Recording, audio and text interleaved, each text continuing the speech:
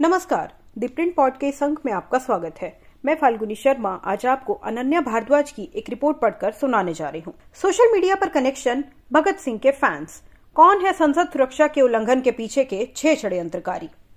अनन्या अपनी रिपोर्ट में लिखती हैं, एक असफल पुलिस प्रवेश, सैन्य सेवा परीक्षा उम्मीदवार, एक सिविल सेवा अभ्यर्थी, एक इंजीनियर और 3 अन्य ग्रेजुएट जो नौकरी की तलाश में हैं। ये उन 6 लोगों की प्रोफाइल है जिन्होंने एक साथ मिलकर बुधवार को संसद परिसर में सुरक्षा उल्लंघन की योजना बनाई थी। ये सभी जस्टिस फॉर आजाद भगत सिंह नामक सोशल मीडिया ग्रुप का हिस्सा हैं। इनमें से 4 की पहचान डी मनोरंजन, मैसूर से डिग्रीधारी इंजीनियर, सागर शर्मा, लखनऊ से ग्रेजुएट, नीलम, हिसार से सिविल सेवा की इच्छुक के रूप में की गई है। खुफिया सूत्रों ने बताया कि पुलिस प्रवेश और सैन्य सेवा परीक्षा में असफल अभ्यर्थी अनमोल शिंदे को गिरफ्तार कर लिया गया है और 2 अन्य ललित झा और विक्की फिलहाल फरार हैं।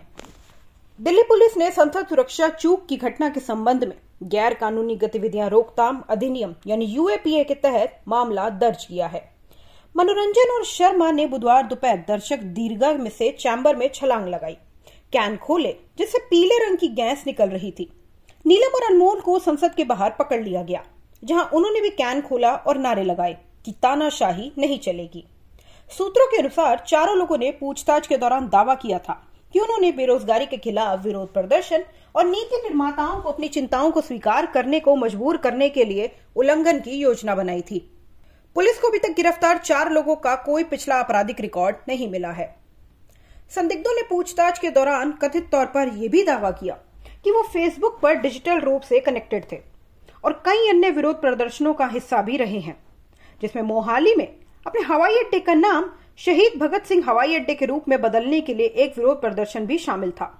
आरोपियों में से एक नीलम के भाई ने मीडिया कर्मियों को बताया कि उसकी बहन अब निरस्त कर दिए गए कृषि कानूनों के खिलाफ किसानों के विरोध प्रदर्शन और इस साल की शुरुआत में पहलवानों के विरोध का भी हिस्सा रही थी। ये घटना 22 साल पहले पुराने संसद भवन पर हुए हमले की बरसी पर हुई है, जिसमें 8 सुरक्षाकर्मी और 1 माली की जान चली गई थी। हमले में शामिल सभी 5 आतंकवादियों को अंततः मार गिराया गया था।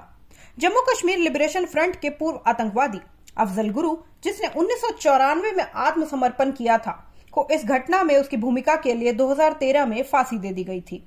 बुधवार के सुरक्षा उल्लंघन के बारे में सवाल ये उठता है कि कुछ दिन पहले सिख अलगाववादी गुरपतवंत सिंह पन्नून ने 13 दिसंबर को या उससे पहले संसद पर हमला करने की धमकी दी थी, जिसके बाद सुरक्षा को बढ़ा दिया गया था। एक अन्य सूत्र के अनुसार गिरफ्तार किए गए 4 लोगों ने गुरुग्राम के सेक्टर 7 में हाउसिंग बोर्ड कॉलोनी में एक कमरा किराए पर लिया था, जहां वो मिले और उल्लंघन की योजना बनाई। सूत्र ने बताया कि आरोपियों ने अपनी योजना को अंजाम देने के लिए 13 दिसंबर का दिन चुना था।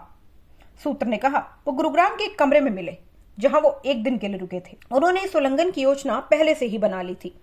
कैन की व्यवस्था की गई, इसे अंदर कैसे छिपाया जाए इसकी योजना भी बनाई गई और सबसे महत्वपूर्ण पास की व्यवस्था की गई।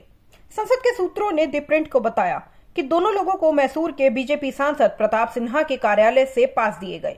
हालांकि संसद सचिवालय की ओर से कोई आधिकारिक पुष्टि नहीं की गई है। एक अन्य सूत्र ने यह भी बताया कि कैन के अंदर ले जाने के लिए मनोरंजन ने उसे छुपाने के लिए अपने जूते के अंदर एक खाली जगह बनवा ली। उसने आगे कहा, इसी तरह वह सभी सुरक्षा को दरकिनार करते हुए इसे अंदर ले जाने में सक्षम हो गया। उसे कैन खोलकर अपना जूता निकालते हुए देखा जा सकता है। द प्रिंट पॉड के इस अंक को सुनने के लिए आप सभी का धन्यवाद।